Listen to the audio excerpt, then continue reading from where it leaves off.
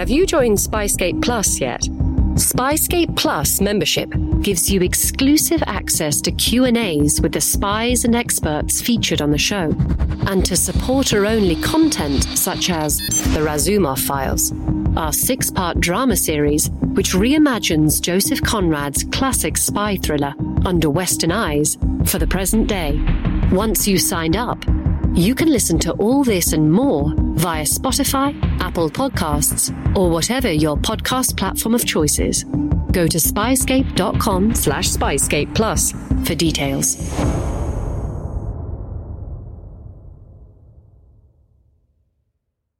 Disclaimer: this episode features strong language throughout. Incoming transmission. Welcome to True Spies. Week by week, mission by mission, you'll hear the true stories behind the world's greatest espionage operations. You'll meet the people who navigate this secret world. What do they know? What are their skills? And what would you do in their position? I'm Vanessa Kirby, and this is True Spies. Special Relationships Part 3. Hands Across Libya.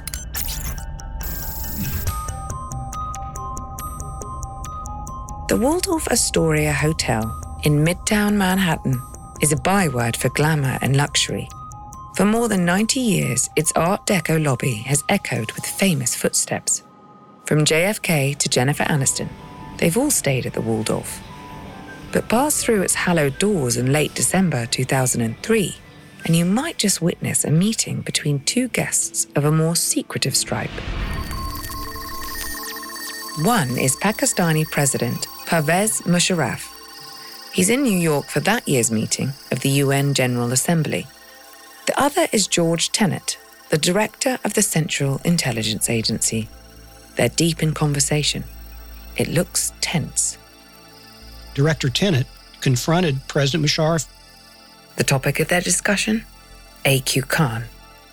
He's the father of Pakistan's nuclear program, a national hero. But unbeknownst to President Musharraf, Khan has gone rogue.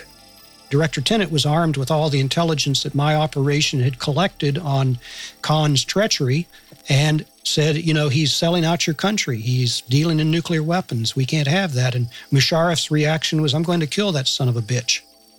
That terse conversation at the Waldorf Astoria was the last in a long chain of meetings held in similarly well-appointed rooms across the globe. Meetings which brought together leading figures in the CIA, MI6, and the Libyan government. This is the story of a once-in-a-generation collaboration between British and American intelligence agencies. A story about weapons of mass destruction and a booming trade in the world's most deadly secrets. It's about potential annihilation, rogue states and rogue scientists. And yet, in true spy tradition, it plays out not on the battlefield, but in private clubs and 5-star hotels. The Baytree Hotel, the Mayfair Hotel, the Travellers Club is all about giving the Libyans, giving Gaddafi the absolute correct impression that he is being treated properly by the British establishment. It's a mission that took down one of the most dangerous players in the global arms industry, in an operation that also played a crucial role in normalising relations with Libya's oil-rich dictator, Colonel Muammar Gaddafi. For years, he was a pain in the side for both the British and the Americans. And it's the final piece of a 3-part True Spies anthology, all about the historic special relationship between the US and the UK. We like to say, as I talk to my British colleagues, that perhaps we hadn't had that close a cooperation since World War II when we were running joint MI6 and OSS operations. Over the last 2 episodes, we've explored the origins of the special relationship with former Naval Intelligence Officer Dr. Anthony Wells. Now, in our final episode, let's meet the men who'll bring that saga into the 21st century. I'm Jim Lawler, former CIA case officer for 25 years. If you've listened to this podcast before, Jim Lawler might well be a familiar voice. He's the star of episode 61, The Sociopathic Spy. But this is the mission that made his name. I led the team which basically discovered and penetrated the AQCon network and then ultimately brought it down. The details of this operation are still highly classified. There are certain things Jim can't speak about, which is why we've enlisted former military intelligence officer, journalist and author Michael Smith to help us out with the bigger picture. My latest book is called The Real Special Relationship. It deals with the relationship between Britain and America in intelligence terms. But none of what you're about to hear will make sense without knowing a little bit more about the man at the heart of this story, Abdul Qadir Khan. Dr. Abdul Qadir Khan, he was born in India before India was separated from Pakistan. He left from the Indian part of the subcontinent into Pakistan and was embittered by the way he was treated as he was basically forced out of his country. He came west to the Netherlands and got a doctorate in metallurgy from Delft University. And then he went to work for a consortium called the Urenco Company, which stood for Uranium Enrichment Company. Urenco was a joint enterprise between the UK, Germany, and the Netherlands. The company enriched uranium to the level where it could be used for peaceful nuclear power. It's here that A.Q. Khan, a brilliant engineer and metallurgist, learned his trade in the 60s and 70s. And then India detonated a nuclear weapon. It was either 70 or 71, and Pakistan was quite desperate to have its own weapon. President Bhutto of Pakistan made the statement that we will eat grass, but we're going to have a nuclear weapon ourselves.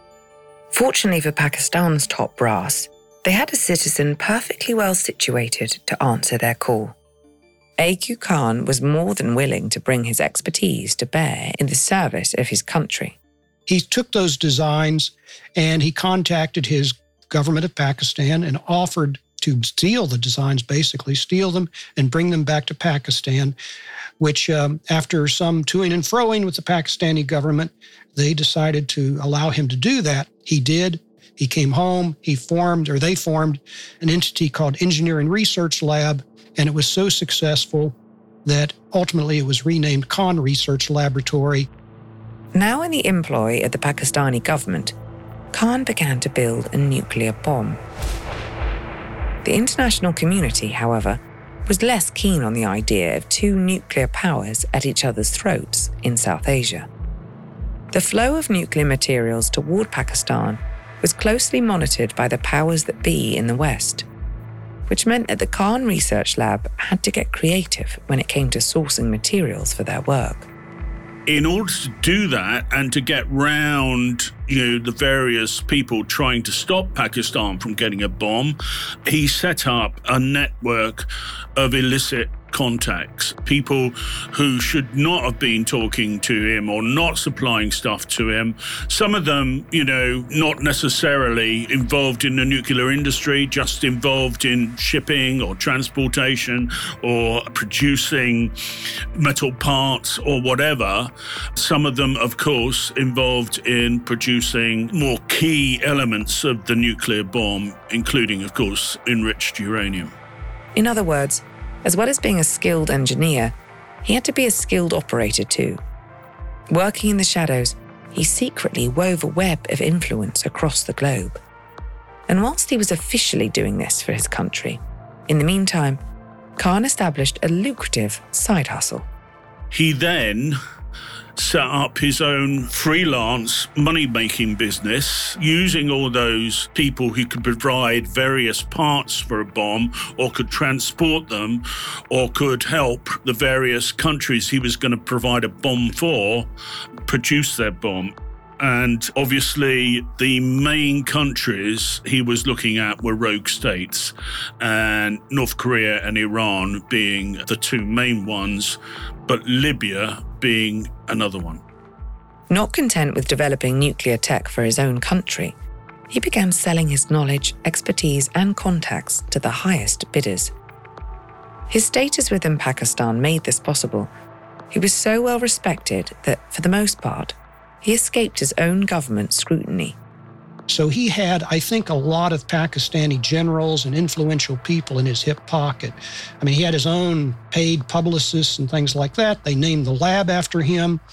I mean, he could basically, within limits, do virtually anything he wanted and more or less escape the attention of the Pakistani intelligence service. But he did this on his own. He did not have the approval of President Musharraf or the most senior levels of the Pakistani government. But Icarus flew too close to the sun. In the 1990s, Khan's freelance activities finally caught up with him. There had been whispers about his extracurricular business interests as far back as the late 1970s. Trickles of information. But in the information age, a trickle can so easily become a torrent.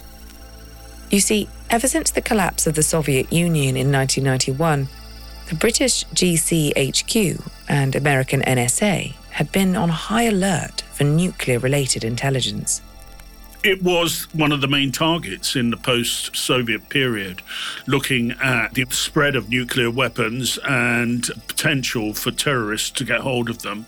It was one of the leading targets at that time, understandably so. It was certainly a nightmare staring us in the face that if fissile material were to leak out of the Soviet Union, then some of the, what I call the wannabes, like Libya or Iran or some others, they wouldn't need to have a centrifuge enrichment facility because they'd already have the fissile material. So it was a realistic threat. During this period, the American government even attempted to fund former Soviet laboratories to keep their nuclear scientists employed. Yes, they really were that worried. You know, you could have all the fissile material in the world, but if you don't know how to make a weapon out of it, it would be useless. But we were thinking unemployed Russian nuclear weaponeers could certainly pose a big, big threat to world peace. The threat of this expert knowledge being out there, unregulated, was enough to send chills racing down spines in London and Washington, D.C. And as the agencies learn more about A.Q. Khan, they realize that he poses more of a threat than any disgruntled Russian scientist. He's been playing his game for a long time and has the chops to do some real damage. He's not a nuclear scientist per se as much as he is a consummate networker, and he left a lot of people in Europe who were his friends that were still supplying him with needed components and designs.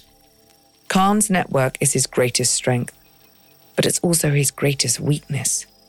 When this operation begins, in the mid-1990s, email, cell phones and satellite comms are still relatively new technology for the average consumer. But GCHQ, Britain's signals intelligence agency, has already become adept at intercepting these communications. Although this is, at its heart, an MI6 CIA operation, the knowledge of what A.Q. Khan is doing comes from signals intelligence. They hone in on Khan's wide digital footprint. Once you do that, once you get email connections, once you get telephone communication, you have the traffic, you have the various people involved. You can look at how they react in emails, and you can see from the signals intelligence who might be a good target to recruit, but who are the people to recruit in any event? Who are the people to try to recruit? As per the long-standing agreement between the two countries, GCHQ shares this information with the Americans. And it's here that the CIA, with our unrivaled global reach and resources, enter the picture in force. The operation had its genesis in late 97, early 98. Naturally, Jim can't go into the details surrounding the attempt to infiltrate A.Q. Khan's network, but he can say this. Let me give you an analogy. When the Russian intelligence service, the Soviet intelligence service, the Cheka, was formed by Felix Dzerzhinsky in 1917. His existential challenge was that of the counter-revolutionaries, and Dzerzhinsky came up with a brilliant idea. If he was to defeat the counter-revolutionaries, he'd have to become a counter-revolutionary. I decided if I wanted to defeat proliferators, I'd have to become a proliferator. So we created certain entities overseas that appeared to be proliferant companies dealing in merchandise necessary to a weapons of mass destruction program. In order to catch a thief, you have to think like a thief.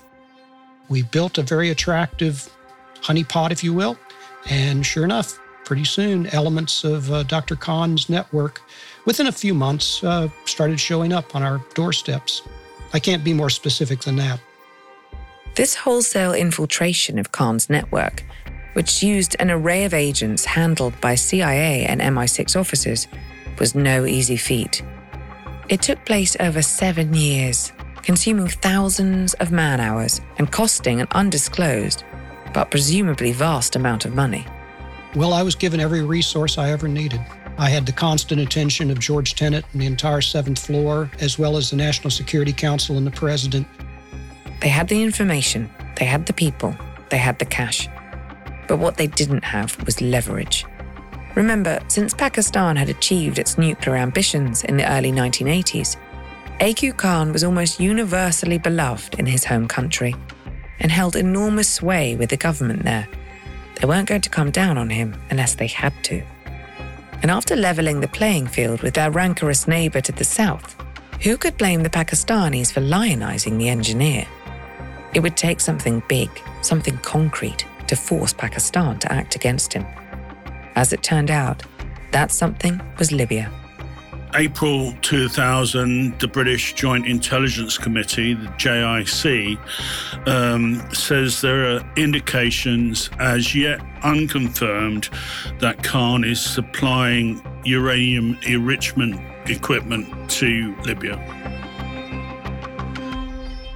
Let's step away from Khan for a moment and meet the man who will inadvertently lead to his downfall. Colonel Muammar Gaddafi, Libya's tyrannical leader for life. He had come into power sometime in the late 70s, I believe, and had sponsored a lot of terrorist activities around the world, and he decided that he would like a nuclear weapon. Well, what self-respecting dictator wouldn't? But even among that rare and deeply unpleasant class of people, Colonel Gaddafi had a reputation for unpredictability. Ludicrously wealthy as a result of Libya's fossil fuel resources, the colonel used this fortune to strike out against his enemies in the West. So he had almost unlimited financial resources to exercise his whims of supporting liberation groups, as he would call them, terrorist groups around the world. Anything to oppose the imperialism of the West.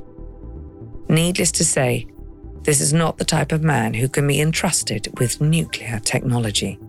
Whether he would ever use it against the West is another matter, but he would certainly use it against neighbours he wanted to subdue.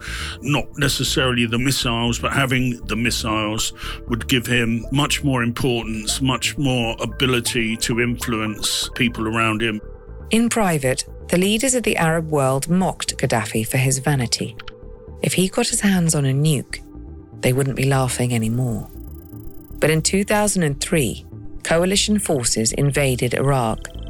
Spooked by the sudden vulnerability of his fellow despot, Saddam Hussein, Gaddafi enlisted his intelligence chief, Moussa Koussa, to reach out to the West to negotiate a thawing of relations. A key part of any agreement would be the halting of Libya's nuclear weapons program. It was really a logical decision, one of the few logical decisions that Gaddafi made. He saw that Saddam was about to fall, being invaded, and he decided maybe it was better to be a friend of the UK and the United States, and they needed infrastructure for their oil fields, technology. Moussa Koussa didn't approach the coalition directly. The Libyan spy chief used a proxy, a Palestinian who was known to have links with MI6. Within weeks, you got this Palestinian telephoning his contact to MI6 and saying that Gaddafi wanted to talk. It just so happened that Saif Gaddafi, the dictator's son, was studying in London. Perfect. MI6 reached out and made contact. Saif was used as an initial go-between. He was invited to a hotel in Mayfair. It is a very, very rich area of London. lots of rich Arab people stay in hotels there. The meeting was led by Sir Mark Allen, a senior MI6 officer and an accomplished student of the Arab world. Mark was very senior in MI6. At one time, I think he was rumored to be in line to become the head of MI6. That never happened. He was a member of what was known within MI6 as the Camel class, a slightly derisive nickname for Middle Eastern specialists, coined by waggish officers working on Soviet issues during the Cold War. The Soviet Union guys were known within the service as the master race, which reflects the fact, of course, that the Soviet Union was the main target during that period. But that was then. During the War on Terror, it was the Camel class's time to shine. Weapons of mass destruction, especially those held by anti-Western dictators in the Middle East and North Africa, had become a hot topic. Removing the threat of a nuclear Libya and doing it peacefully would be a great coup for the Anglo-American coalition on the world stage. Behind the scenes, it would also cut off a key market for A.Q. Khan's nuclear proliferation business. Fortunately, Sir Mark Allen's meeting with Saif Gaddafi in Mayfair went well. Arrangements were made to travel to Libya. Allen and his colleague, the MI6 Libyan expert, basically, they fly to Tripoli a few days after the meeting with Saif, and they meet Gaddafi personally. As Allen and his colleague approach the venue for their meeting, they're greeted by the sight of a huge army-style tent. They're led inside, where Gaddafi and a few members of his close circle are waiting for them. The tent's drab exterior does not prepare them for what they find within it. Inside, it's extravagantly decorated, with beautiful carpets, silk tapestries, and the cushions. And in the Arab world, you sit around on cushions and talk to people. And the cushions are embroidered with quotation from the Libyan leaders' many speeches attacking the West. I'm sure it was an amazing sight to be inside that tent and see all this stuff in all its glory. Over a series of meetings, Gaddafi put his cards on the table. He is willing to abandon his nuclear ambitions in return for a thawing of relations with the West. He can sell his oil to the British, to the Americans. He becomes a favoured friend of the Americans and the British. That is what it's sold to him as being, and that's how he sells it to himself. But Gaddafi is deeply paranoid. He's not content to trade on the word of British spooks. After all, they aren't the ones holding the big guns. Gaddafi is absolutely insistent that the Americans have to be party to this deal if he's going to give up his weapons of mass destruction. The dictator needs the Americans on side if he hopes to escape the fate of Saddam Hussein. MI6 intends to make that happen. Richard Dearlove, who was then chief of MI6, and Allen fly across to Washington to brief President Bush and George Tenet, the then CIA director. The Americans are eager to bloodlessly neutralize another despotic presence in the Arab world. They also spy an opportunity to leverage this beautiful new friendship to secure solid evidence against A.Q. Khan. And this is where the two operations, the Libyan negotiations and the A.Q. Khan takedown team, collide. Every day in America, 60 million packages are delivered, but we don't always know what's inside. He bent down to pick the package up. That's when the device detonated. Danger is everywhere, and no one is safe in Austin, Texas, as law enforcement hunts a serial bomber for 19 days. From Sony Music Entertainment, Campside Media, and Pegalo Pictures, this is Witnessed. 19 Days. Subscribe on Apple Podcasts to binge all episodes or listen weekly wherever you get your podcasts. By now, it's 2003, and the overall operation against Khan has been wearing on for almost a decade. It's time to close the net. Tenet puts forward Steve Capps as the man to be the American lead on this. Very, very good, very experienced operations officer. Steve Capps, a CIA Middle East specialist, will be Sir Mark Allen's partner for the rest of the operation. Steve is a former Marine. He was at this time the Associate Deputy Director of Operations, as I recall. That's the second highest position in the Operations Directorate. Capps flies to Geneva, neutral territory, to meet with Moussa Koussa, the Libyan spy chief. To reassure him and to build up confidence, yes, this isn't just the Brits doing some rogue operation on their own.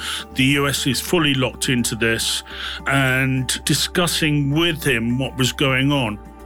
Moussa Koussa assures the joint operation that Libya is committed to halting the development of weapons of mass destruction. And on every other WMD, like biological and chemical, I believe they were pretty forthcoming, but on nuclear, they were absolutely stonewalling us, saying that they did not have any kind of nuclear weapons program. Moussa Koussa is lying. Guess how we know? Occasionally, Dr. Khan would meet with the head of the Libyan nuclear program in various locations outside of Libya. And let me just put it this way, we have some friendly liaison relationships with some of these countries, and therefore maybe a technical operation might have been possible.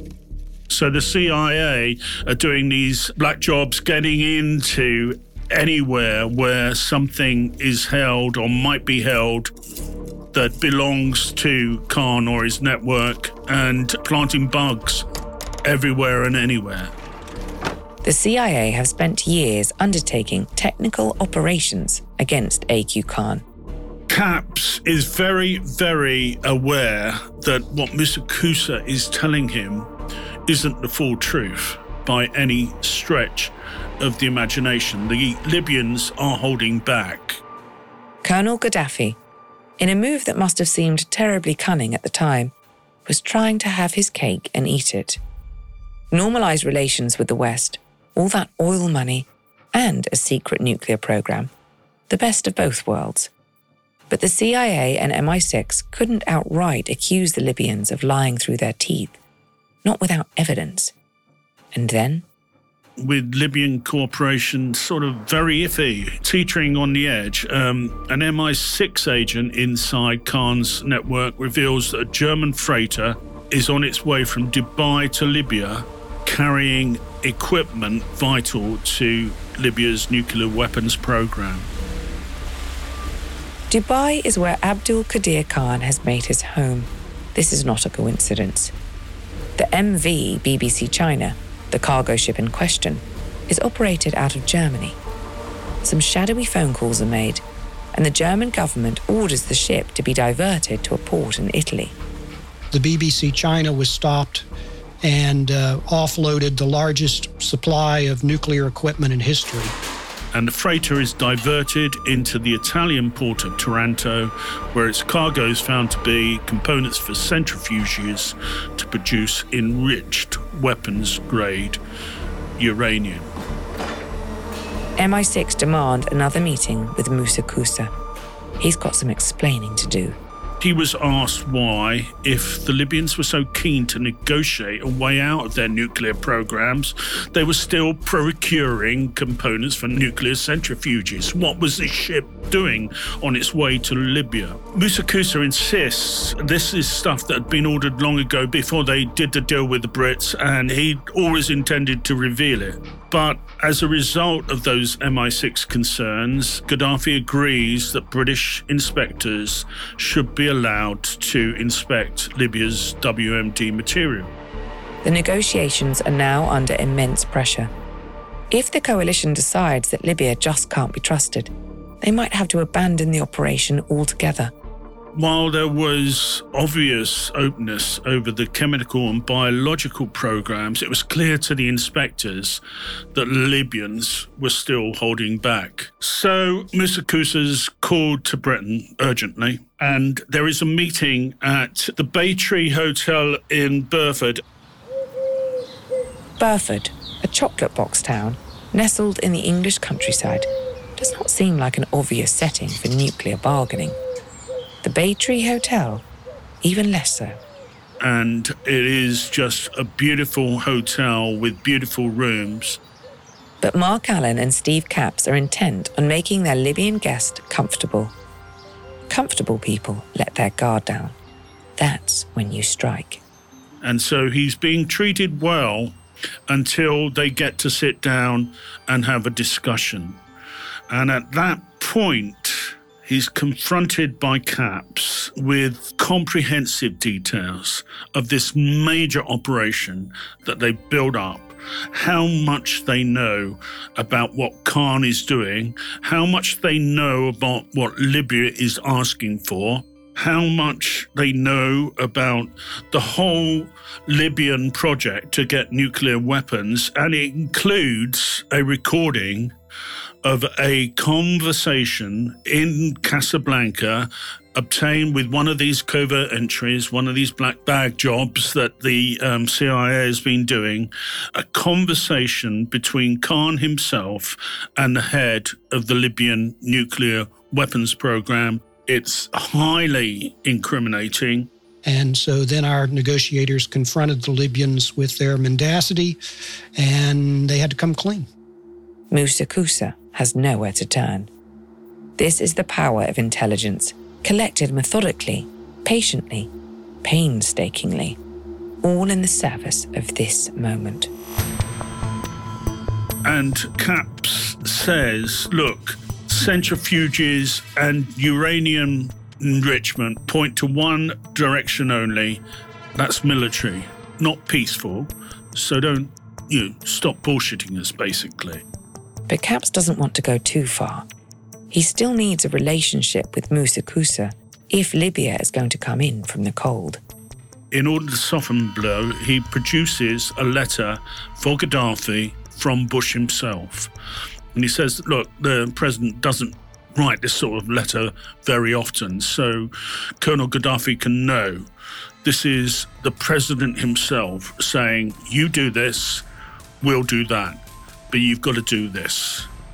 At every level, from low-key jobs to globally important operations like this one, managing personalities and egos is at the core of spycraft.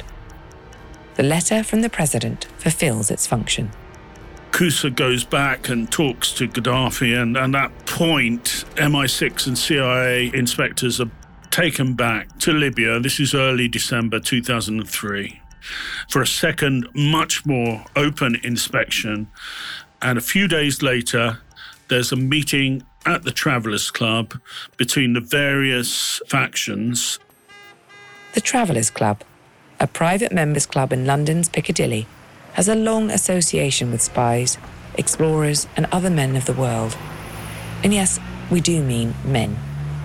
The Travellers is male only, and it's traditionally been the place where if you were someone who travelled widely, if you were an explorer, or if you were in the Foreign Office, a diplomat, or particularly MI6 officers, this would be your club.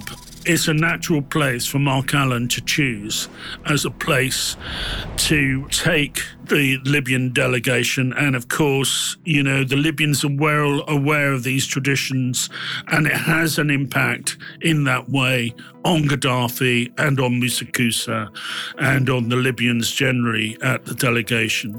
The Baytree Hotel, the Mayfair Hotel, the Travellers Club is all about giving the Libyans, giving Gaddafi the absolute correct impression that he is being treated properly by the British establishment. In a room thick with the musk of old smoke and antique furniture, the CIA, MI6 and the Libyans come to a final agreement. So the day after the Travellers Club meeting, Blair telephones Gaddafi to confirm the deal. It means a lot to Gaddafi that a politician with the stature of Britain's Prime Minister, Tony Blair, has deigned to treat him as an equal. Behind closed doors, the deal is finalised. But there's one last step. It needed to be absolutely certain that this deal was actually being taken seriously by the Libyans and that it would go ahead. The coalition spy agencies needed Gaddafi to go public with the deal. Once it was out in the open, it would be much harder for the dictator to renege on his promises. The entire agreement had to be published by the Libyan news agency, so it was out there for anyone in Libya to see. So it was out there for other Arab states to see. So BBC Monitoring Service is asked to check on this. The BBC Monitoring Service is a division of the British national broadcaster, which uses open source intelligence to keep tabs on the world's media. It provides information to several departments of the British government, including the intelligence services. The Arabic department of the Monitoring Service was asked to translate the agreement in the form that the Libyans had broadcast it. And Blair is told, look, the agreement has come through, they've published it, they did what you asked them to do. While all this was going on in the United Kingdom, the American side of the operation is content that it has enough leverage to finally close the net on A.Q. Khan. Which brings us to the meeting at the Waldorf Astoria in late 2003, the one we encountered at the very start of this episode. It's a whispered to and fro between CIA Director George Tenet and Pakistani leader Pervez Musharraf, who denies any knowledge of Khan's activities. Musharraf's reaction was, I'm going to kill that son of a bitch. And Director Tenet said, no, we're not asking you to do that, but you just need to stop him. And Director Tenet is a very effective case officer, and President Musharraf did the right thing. He knew he couldn't kill him, but here he was, the founder or the creator of the Islamic bomb. But he put him under house arrest for the next 5 years and, basically curtailed his activities. And this, of course, led to the whole downfall of the network. In March 2004, Tony Blair flies to Tripoli to sign trade agreements, which bring Libya in line with Western values, including a $900 million oil deal with British Petroleum. And a month before that, in fact, Khan had confessed on Pakistani TV to having passed nuclear weapons technology to Iran, North Korea, and to Libya. But don't shed too many tears for the father of Pakistan's bomb. From what I understand, he had a palatial residence in Kahuta in Pakistan. I doubt if it was too onerous. He died in October 2021 when Imran Khan is Pakistani Prime Minister and was given a state funeral. Colonel Muammar Gaddafi was destined for a less comfortable end. When a series of revolutions known collectively as the Arab Spring raged through North Africa and the Middle East in 2011, Gaddafi was deposed by a rival faction, the National Transitional Council, or NTC. As you might remember, the NTC was supported by the American-led NATO. So what gives? Wasn't the 2004 deal supposed to be the start of a beautiful friendship? Well, when it comes to acts of unilateral foreign policy, spy agencies like CIA and MI6 can advise, but the decision is out of their hands. MI6 is warning against it. General David Richards, the Chief of Defence Staff, is warning against it. Nonetheless, NATO invaded. Gaddafi was removed and killed by NTC forces. His presence had been unpredictable, brutal, and despotic. After his death, chaos ensued.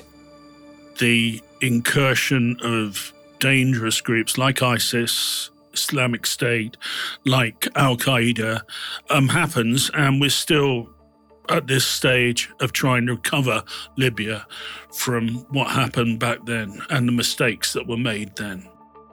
But all that was to come. The joint operation to take down A.Q. Khan and bring Libya in from the cold had been a roaring success. When it comes to understanding the ways in which Britain and America use their special relationship to act on the world stage, there are few more potent examples. Normally, we keep each other informed, we share intelligence, things like that. But I think it's rare where we actually do joint operations together. I may be wrong, but I had not experienced that before. Maybe one day we'll know the whole story. I'd say it's going to be at least 30 years before real sensitive details come out. This is just considered to be a very, very sensitive thing. It consumed almost 10 years of my life, and yet I'm still hesitant to talk about it in detail because of the sources and methods involved. We'd like to thank Anthony Wells, Michael Smith, and Jim Lawler for their invaluable contributions to this anthology. And if you like your spy stories to be written by people who know what they're talking about, Jim's new book is available now. My newest novel, which has just been released, is called In the Twinkling of an Eye, and it's about a Russian-North Korean conspiracy to develop a very, very devastating genetic bioweapon for assassination and genocide. Anthony's latest work of historical fiction, Room 39 and the Lisbon Connection, is also available. You can pick up a copy of Michael Smith's The Real Special Relationship in August 2022. I'm Vanessa Kirby. Join us next time as we take a deep dive into the murky depths of financial crime and the dangerous lives of those who speak out against it. In the 1970s, John Todd burst onto the evangelical scene with a shocking tale. He claimed to be a former witch involved in a then unheard-of secret organization called the Illuminati and urged Christians to prepare for a violent world takeover. First of all, the number one weapon in everybody's home should be a 12-gauge pump shotgun. Hear the amazing story of one of the originators of the modern-day conspiracy theory. From Magnificent Noise and Sony Music Entertainment, this is Cover Up, the Conspiracy Tapes.